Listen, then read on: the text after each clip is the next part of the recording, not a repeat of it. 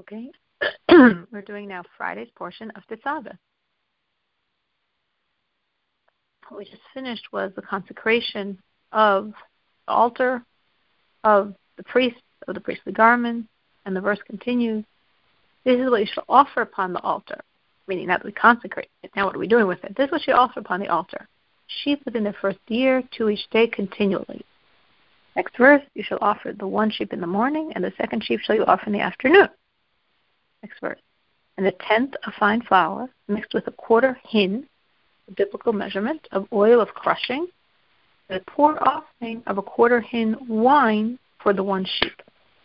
Rashi explains there that this tenth of the fine flour is a tenth of a what? So it's a tenth of a biblical measurement called an ephah, which was equivalent to 43 1/5 of the volume of an egg.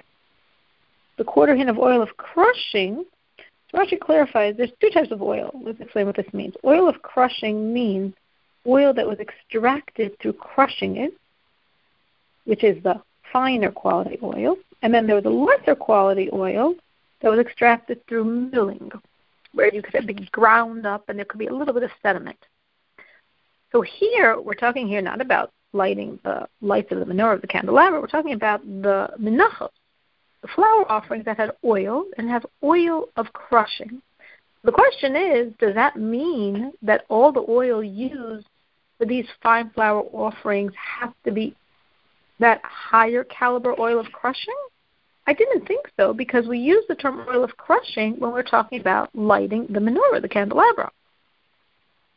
I thought that was a discrimination, and therefore only for that menorah light must it be this highest quality oil of crushing, and for the fine flour offerings you could use a lesser grade, of course still very high quality oil. So Rashi clarifies yes, and what we're saying here is only since by the menorah, by the candelabra, we clearly explicitly said we must have oil of crushing, we might think this oil is excluded, it's disqualified from use for the fine flour offerings. It's not disqualified, it's just not necessary.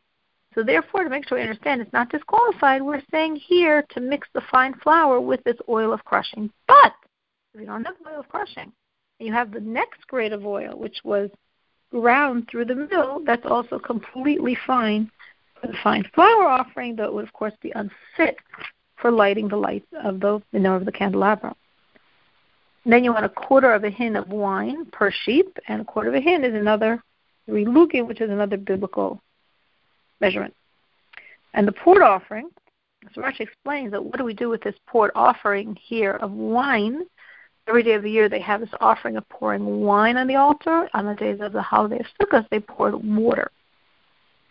So when it says it was literally poured, because they would have bowls, 2 silver basins, which they had at the end of the altar, that were pierced with 2 thin, like nose-like projections. And the priest would put the wine into the bowl, the silver basin, and then it would flow out by way of this nose, so to speak, nostrils, and come onto the roof of the altar. Now, in the temple, it flowed down to the foundation of the altar. In the tabernacle, when we are transporting everything, it would descend to the ground. The verse continues, you shall offer the second sheep in the afternoon, like the meal offering of the morning, like its poured offering shall you offer for it, for pleasing fragrance, a fire offering for God. So, morning and afternoon, we offer the sheep with this offering of flour mixed with oil, with this wine libation. And we do the exact same thing in the afternoon. And the verse says the pleasing fragrance. So what's the pleasing fragrance here? The meal offering that accompanied the pour offering. First, they would offer the limbs of the animal that was completely burnt up. Then the meal offering, which has this libation with it. So the pleasing fragrance describes anything burnt on the altar. So it applies to the animal that's consumed. It also applies to the meal offering as well, which is also consumed. It does not apply to libation because that's flowing downward. That's not consumed on the altar.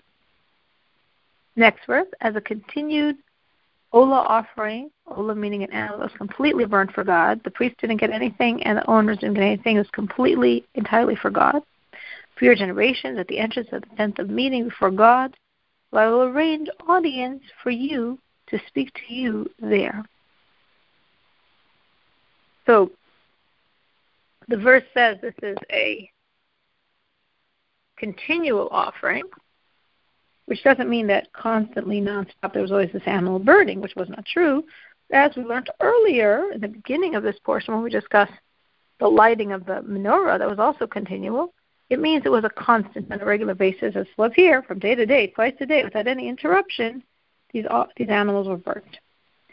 Then the verse says, in this place where I'm going to arrange audience for you, and I'm going to come to speak to you. So now, based on this verse, some of our sages said, well, we're talking about the altar, right? We're talking about this is a fine fragrance on the altar with the animal that's burned and the fine flour and oil that's burned and the wine libation that's filled. And here God says he's going to meet you there. So obviously that meant that God spoke to Moses from the altar based on this verse. But others say no, because if there's another verse that clearly says that I'm going to speak to you from the lid, the kapiris, which is the lid on the ark. So there's two different directions we have here. Is God speaking to Moses from on the copper altar for burnt animal offerings, or is he speaking to him from the Holy of Holies, from the ark? So from this opinion, which seems to hold from this very clear verse, now I'll speak to you from above the lid of the ark, sort of sounds like God talking to him from there, then what our verse here is talking about is not specifically the altar, but rather the general tent of meeting, the Ohel Moed, that is being mentioned in this verse. Now, continuing this theme, I shall meet there with the children of Israel, and shall be sanctified through my honor. I shall meet there. I'll meet with them in conversation like a king who sits in a meeting place to speak there with his servants. The commentators focus on this wording of Rashi that when God is meeting with Moses, as we have two other verses that say that, Rashi doesn't give the parable of the king meeting with the people because that's not what's happening. It's God and Moses, very, very close, very tight. But in this verse, which implies it's more like an audience with the Jewish people, already it's more ritualized and formalized, and that's why we're giving the parable of like a king meeting with his servants. And this will be sanctified, the tabernacle shall be sanctified through my honor. So the simple explanation is that my divine presence, the Shekhinah, will rest on it, and that's how it'll be sanctified through my honor.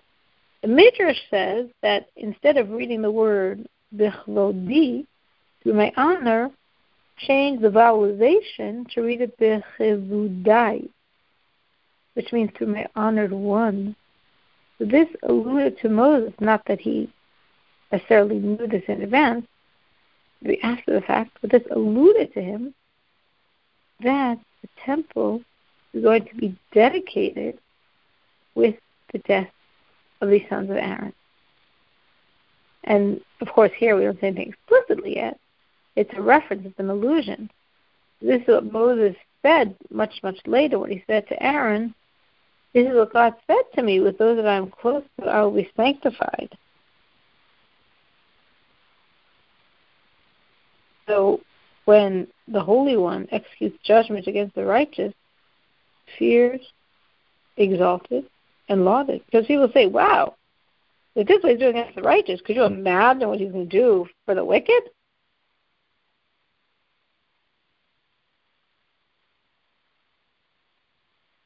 So where do we have this disconnect, this final idea with this concept here?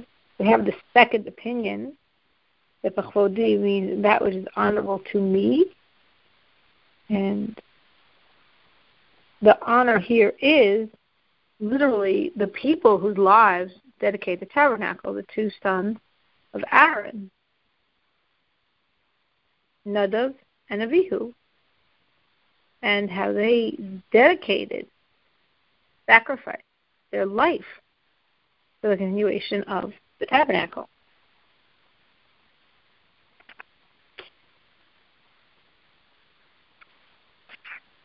Next verse.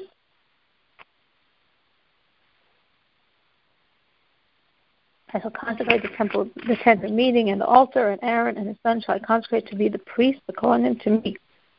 I shall rest among the children of Israel, and I shall be their God. They shall know that I am God, their God, who took them out of the land of Egypt, that I rest in their midst. I am God, their God. That I rest in their midst means there's a condition why I took them out, so to speak. I took them out conditionally that I will dwell in their midst.